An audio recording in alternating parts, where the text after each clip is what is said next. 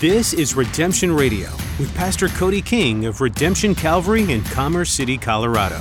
Here's a preview from Pastor Cody of today's message. Does my life line up with what I'm saying? You see, you don't take money advice from broke people, you don't take fitness advice from the flabby, and you don't take parenting advice from those who have rebellious kids, do you? You pick people who have what you wish you had and you take advice from them. If you live like hell, no one's gonna take your advice about heaven. We cannot disconnect what we do from what we believe and think we're honoring God. Why would people listen to a message about some sort of religious nonsense that's disconnected from God?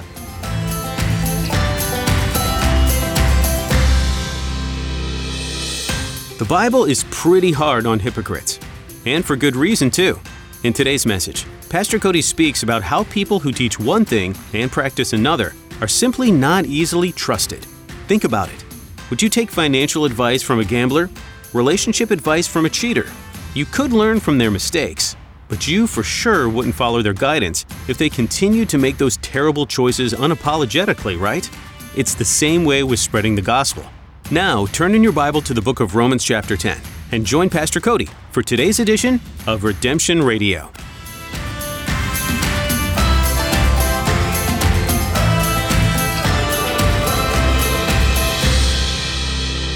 The righteousness of faith gives us access to the righteousness of God.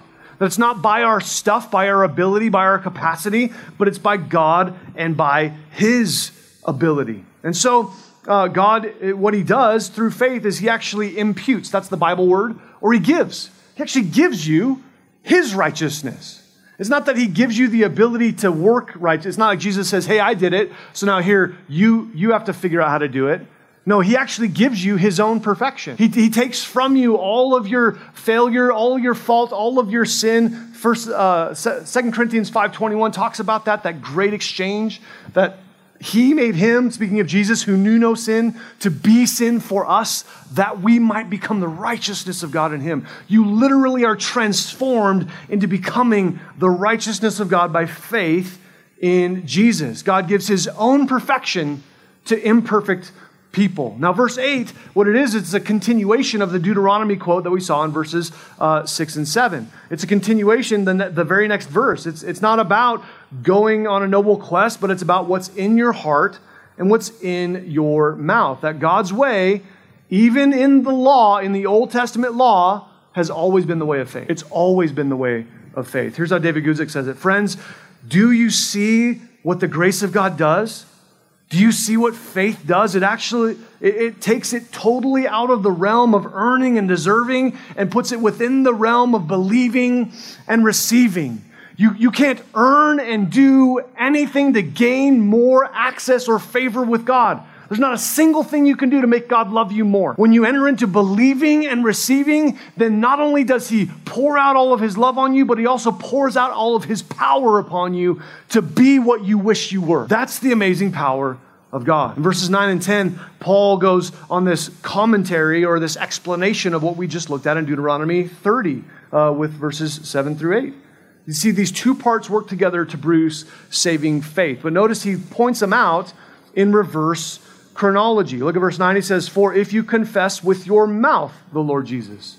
So he takes them in chronological order, but backwards. He says, if you confess with your mouth, then you will be saved. So this confession with your mouth is an outward physical manifestation. That it's something that comes out of you. The result of what's inside, but it's something that comes out.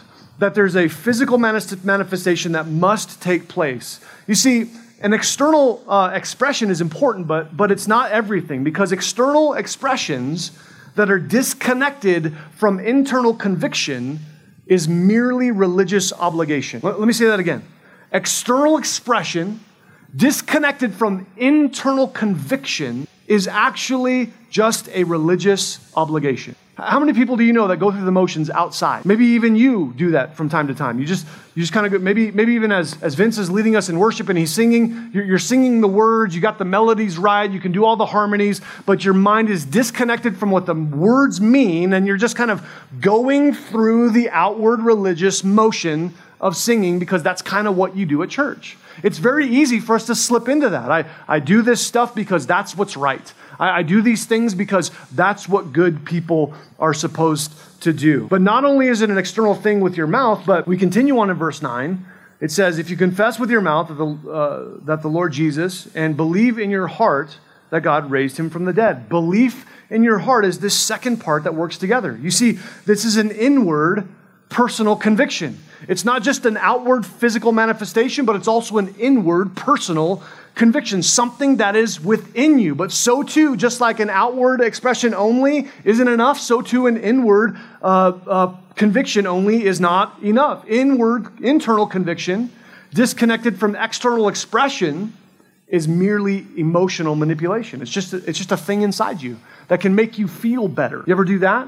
You sort of just end up feeling better because maybe you sort of confessed your sin to God, but you didn't do anything to try to make it right with that other person. And so emotionally, you sort of feel better, but you didn't actually do anything to make it right. And so you feel better inside, but you didn't do anything outside.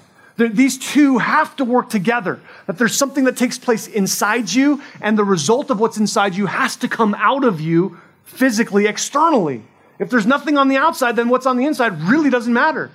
If it's just on the outside and there's nothing on the inside, then what's on the outside really doesn't matter, even though it looks really nice and, oh, you're such a good person or whatever. That those things have got to work together. General religious goodness cannot save you, and general belief in God cannot save you. That it has to be both working together. And that's what he says in verse 10. For with the heart one believes into righteousness, and with the mouth confession is made to salvation. This is how it happens.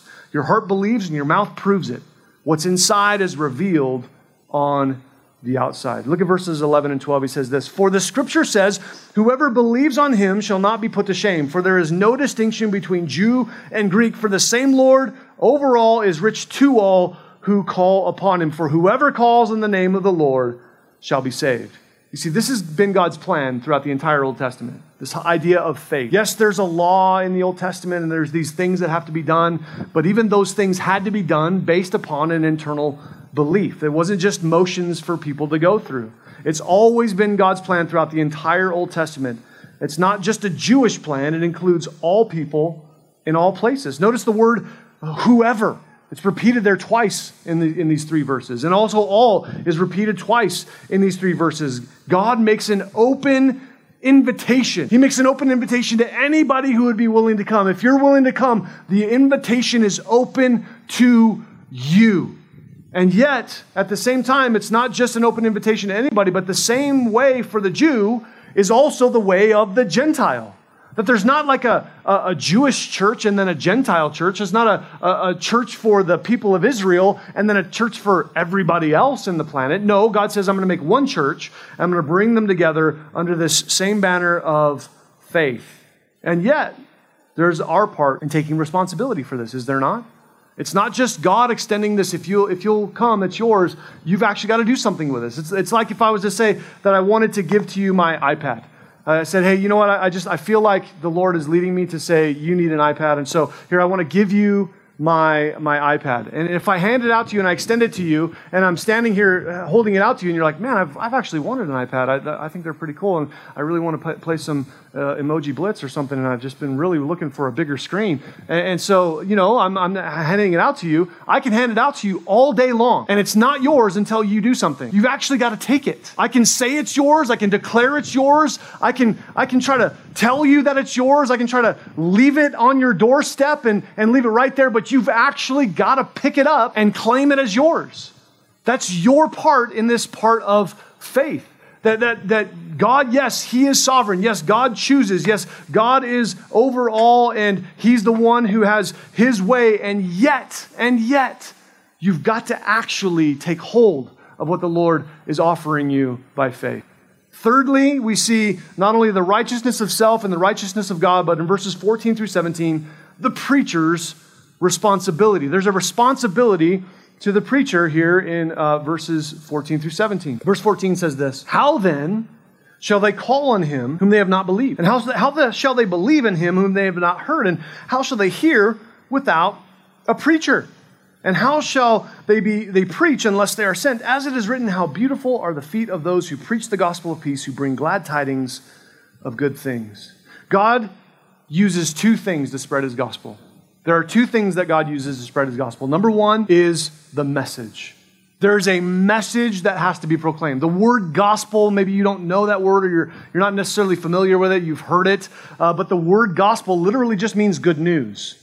That's all it means. And so, the good news, there's got to be some news to deliver. There's got to be a message that's got to be delivered. And the message that's got to be delivered is that Jesus, who is God, stepped into human history in order to take your sin and go to the cross to bleed and die and sacrifice himself so that he might pay the penalty for your sin. And then 3 days later, he rose from the dead. And upon that resurrection, he proved that he's God. He proves that he has power over sin and death. And that by believing in this truth, it changes everything. That's the gospel message.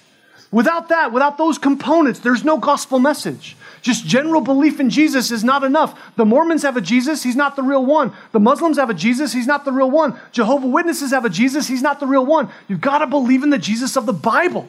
And that stuff that we just talked about, of those details, are what describe the Jesus of the Bible. Without those things, there's no such thing as salvation. It's just a general belief in a guy named Jesus who didn't exist. Because the Mormon Jesus doesn't exist, the Muslim Jesus doesn't exist, the Jehovah's Witness Jesus doesn't exist. Only the Jesus of the Bible exists, and they don't preach that Jesus. That's the message. But there's not only a message, there's two components. There's a message that's got to be preached, that's got to be proclaimed, but there's also a messenger that's got to deliver the message. Well, what's a message without a messenger? Nobody hears it, nobody knows, nobody understands it, nobody is able to have it impact them and come upon their lives because nobody's saying it. There's got to be a messenger that is there as well. God could have chosen any way to deliver his message. He could have said that he's going to just do it by divine impartation. He's just going to beam the message of the gospel into your brain. Woo, and then there it is. I hear this realization in my mind. I just had God speak to me in my mind. That God could do that. He could use angels and all sorts of supernatural kinds of things to do that. He could use circumstances and just things work out. And you're like, I understand the gospel now. Or even creation could take place and he could use that. And yet, even though God does sometimes use all of those things, God's chosen method of communication is people. That's what he's decided to use. I don't know why. It's to me, it's a really not the best kind of a tool to use because we're fallible, we're flawed, we get stuff wrong, we don't do it right all the time. Sometimes we forget stuff. Sometimes our attitude is bad or wrong. There's a lot more effective ways of bringing his gospel message than using us, and yet that's what he's chosen. He's graciously chosen to use people. People are his preachers. If you have the message, then you are the messenger. When it says the preacher, it's very easy for you to say, that's me. That's the guy standing up front yelling and getting sweaty and stuff. That's what the preacher is. That's the role that I have. And yes, that's a role I have, and I'm grateful to do it and thankful that God would allow me to serve you in this way. But if you have the message, if you've believed in Jesus, if you've placed your faith in him, this means that you are the preacher as well. It's not someone who has a title or someone who has a seminary degree. He's given you access and he's given you influence with people who I never will. No missionary ever will. But you have access to people. You have influence with people who need to hear the gospel message, and you have it. You have the gospel message. It's up to you to deliver it. You see, God is the one who sends his preacher with his message to those who are not yet his people, so they will call on him in faith and be saved. So it's important not only that the message is preached, but that the messenger is established. Here's how E.M. Bounds in his book, Power Through Prayer, says it. He says, the character as well as the fortunes of the gospel are committed to the preacher. He either makes or, and if you're a woman, then just say she, either makes or mars the message from God to man. The preacher is the golden pipe through which the divine oil flows. The pipe must not only be golden, but open and flawless. This way, the oil will have a full, unhindered, unwasted flow. So here's the question I want to ask. Does your life promote or obstruct the gospel message? Would people say, I understand your words, but I can't hear them because your life's too loud? That's a question I think we have to wrestle with. Does my life line up with what I'm saying? You see, you don't take money advice from broke people, you don't take fitness advice from the flabby, and you don't take parenting advice from those who have rebellious kids, do you? You pick people who have what you wish you had and you take advice from them. If you live like hell, no one's going to take your advice about heaven. We cannot disconnect what we do from what we believe and think we're honoring God. Why would people listen to a message about some sort of religious nonsense that's disconnected from God? Verses 16 through 17, it says this, verse 16, but they have not all obeyed the gospel, for Isaiah says, Lord, who has believed our report? You see, access to the gospel is the same to all, but proximity to the gospel is not the same for all. Israel was much, much closer. We read that last week in verses 4 and 5 of chapter 9, that they were much closer. They had all of these ways of getting closer to the gospel, and yet they chose to reject it. That's what Isaiah says. What a tragic thing. I think it's a tragic thing for us in America as well. We have so much access to the gospel. There are so many Bibles. You have free Bible apps. You can listen to preaching like we were doing here or online. And there's just so much access to the gospel. And yet, people still willfully choose to reject it. And it's a tragic, tragic thing. But notice verse 17, he says this, so then faith comes by hearing, and hearing by the word of God. The word of God is necessary for salvation. How do I get the message of the gospel? I didn't just make it up. I didn't just go to some seminary and get a degree and they told me, here's what the parts of the gospel are. You know how I got the gospel? I got it out of the Bible. I got it out of God's word. God's word says exactly what the gospel message is. I don't have to guess at it. I don't have to wonder. I don't have to go through some religious hoops or whatever. The Bible clearly, directly defines what the message is. You see, preaching is not only for those who need to be saved, but it's for anyone who needs to grow in faith. Do you see that there in verse 17? It says, so faith comes by hearing, and hearing by the word of God. Do you need more faith? Do you need to develop in faith? Do you need maturity in faith? Do you need to overcome that sin or take that step of courageous faith in your life? Do you need God to come through in some supernatural way? God's word is absolutely central to that, which is why here at Redemption we give all of our effort, all of our time to proclaiming God's word. We're going to open the scriptures. We're going to read the scriptures. We're going to explain the scriptures, because faith doesn't come by you hearing 5 points about how to be a better you, or here's my tips on some other stuff that you need in your life. That doesn't produce faith, which is why Christianity in our culture today is weak and feeble, and people are malnourished spiritually, because that's the kind of preaching they're getting. They're getting nonsense. No one needs your opinions about all this stuff that you think's important. Who freaking cares? It's not about what makes that opinion better than my opinion. What makes my opinion better than your opinion? Who cares? Just because I can string it together and sound smart and sound, oh, that's so wise. All that means is that you read a book and stole it from some other guy. Like, ridiculous. We need to open the scriptures and what does the word of God actually say? That's where nourishment comes from. That's where life comes from. That's where healthy, mature believers come from.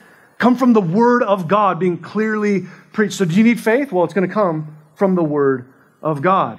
You see, it's necessary for genuine faith. And many pulpits today are filled with these self-promoting motivational speakers that their whole point is gathering crowds. That's what they want. They just want a bigger crowd. That's what they care about. They don't care about faithfully delivering the word. They care about gathering a large crowd. They trade feeding God's sheep in favor of entertaining goats. That's what's happening across our country. That's why the chaos we see in our country, that's why the sin is rampant in our country, because there is no gospel there. There's only worldly wisdom for people posing as proclaiming God's. It doesn't do anything for any of us. You see, and the size of the church isn't what matters here. There are huge, massive churches faithfully preaching God's word. There are small churches faithfully preaching God's word. There are medium-sized churches. It's not the size of the church, it's the faithfulness of the preacher. Fourthly and finally, not only the righteousness of self, the righteousness of God, the preacher's responsibility, but 18 through 21, the hearer's responsibility. It's not just the preacher's responsibility to faithfully deliver the word, but you've got a role in hearing as well. That there's something that has to be done on the side of the hearer. Verse 18 says this, but I say, have they not heard? Yes, indeed. Their sound has gone out to all the earth, and their words to the ends of the world. But I say, did Israel not know? First, Moses says, I will provoke you to jealousy by those who are not a nation. I will move you to anger by a foolish nation. You see, Israel is the nation ordained by God with the 8 benefits that we talked about a number of times in Romans 9, 4 through 5. That they're closer to the gospel than anybody else. And one major advantage that they had was God's word. It's the same advantage that we have here today. God's word gives us this direct access to the gospel. And so because of that, because they were the ones whom God entrusted his word to, they can't claim ignorance. You can't say, well, I just didn't know. You see, sometimes people try to claim ignorance as an excuse for doing what's wrong. That doesn't make the action or inaction right. And usually when people claim ignorance, it's a total lie. It's like when you get pulled over by the cop and the first thing he says is, do you know what you did? And you're like, do I incriminate myself? Or like you see the movie Liar, Liar, where he's like, he spits out all these things that he did. He's like, I don't know how long you were following me, but here's all this stuff. And then the cop says, do you have anything else? He's like, I've got unpaid parking tickets. And they pop out of his glove box. It's that thing. How much do I incriminate myself? Because you know 90% of the time what you did, and it was probably speeding or you didn't use your blinker or stop correctly or something, but you know what it was. And even though you say, well, I didn't know what the speed limit was, that's not an excuse for doing what's wrong. You still deserve the ticket. And so if he gives you a ticket, the problem's not the cop, the problem's you're speeding, right? That's the way that this works. Ignorance doesn't get you out of not doing right or not doing wrong and doing right. It doesn't get you out of it. And so Paul says that Moses' prophecy in Deuteronomy 32 is being fulfilled there in verse 19. That God is going to use a foolish nation, Gentile people who aren't Jewish. I'm going to bring them into my family. I'm going to show my love to them, and I'm going to do to them what should be happening to you, Israel. And that's the whole point of that, is to provoke jealousy within them. Verse 20, but Isaiah is very bold and says, I was found by those who did not seek me. I was made manifest to those who did not ask for me. That Israel is this nation ordained by, God's plan was always for the Gentiles to be saved.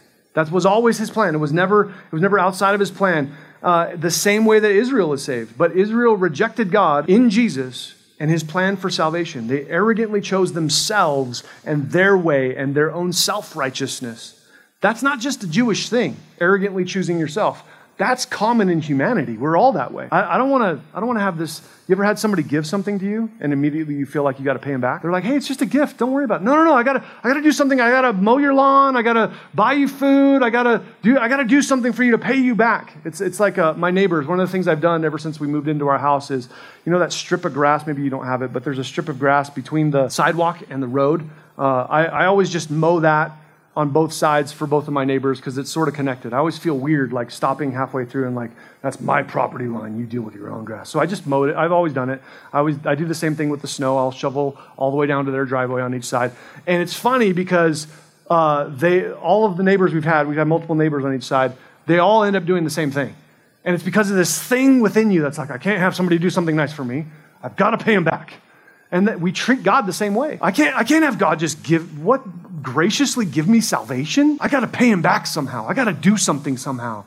And that's just not the way that things work. We tend to believe that God has chosen us because of our goodness instead of his grace, and that's just foolishness. God didn't choose you or preach his gospel to you or let you come to faith and salvation in him because you're so awesome. It's because he's so awesome. It's the only way. Warren Wiersbe says in his book, his commentary, Be Right, through Paul, God was stretching out his arms of love to his disobedient people, yearning over them and asking them to return. God's favor to the Gentiles did not change his love for the Jews.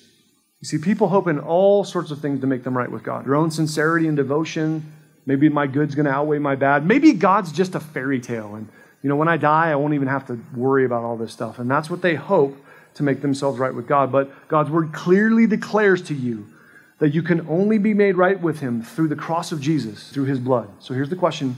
What are you hoping? What's the basis of your relationship with God? If you haven't started a relationship with God, then it's got to come down to faith in Jesus. But it's also the continuation of your relationship with God. God doesn't like you more because of the good stuff that you do.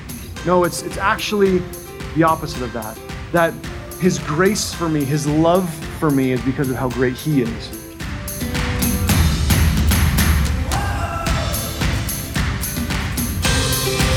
Thanks for joining us for today's edition of Redemption Radio as we study the book of Romans with Pastor Cody. Within this book, the Apostle Paul writes to the Romans about personal things such as greeting people he knows, but also touches on some deep theological concepts that can throw people at times. Romans is a foundational book when it comes to what you believe as a Christian. What you can't deny as you read through it is that there's a clear message of God's salvation. We as human beings are separated from God because of sin. But because of Jesus' sacrifice on the cross, He redeems all of that and brings us into relationship with Him. Do you have such a relationship with God? We certainly hope so. If you're uncertain what that means, don't hesitate to get in touch to clear up some of the things you may not understand about salvation. You can reach us by going to redemptioncalvary.org. Under the Connect tab, you'll find what we believe the Bible says about salvation. If you'd like to hear someone's voice over the phone, we can do that too. Here's our number, 720-466-5358. Once again, that's 720-466-5358. One more way to get in touch with us is over email. Our email address is info@redemptioncalvary.org. Thanks for listening, and make sure to subscribe to our podcast of Redemption Radio.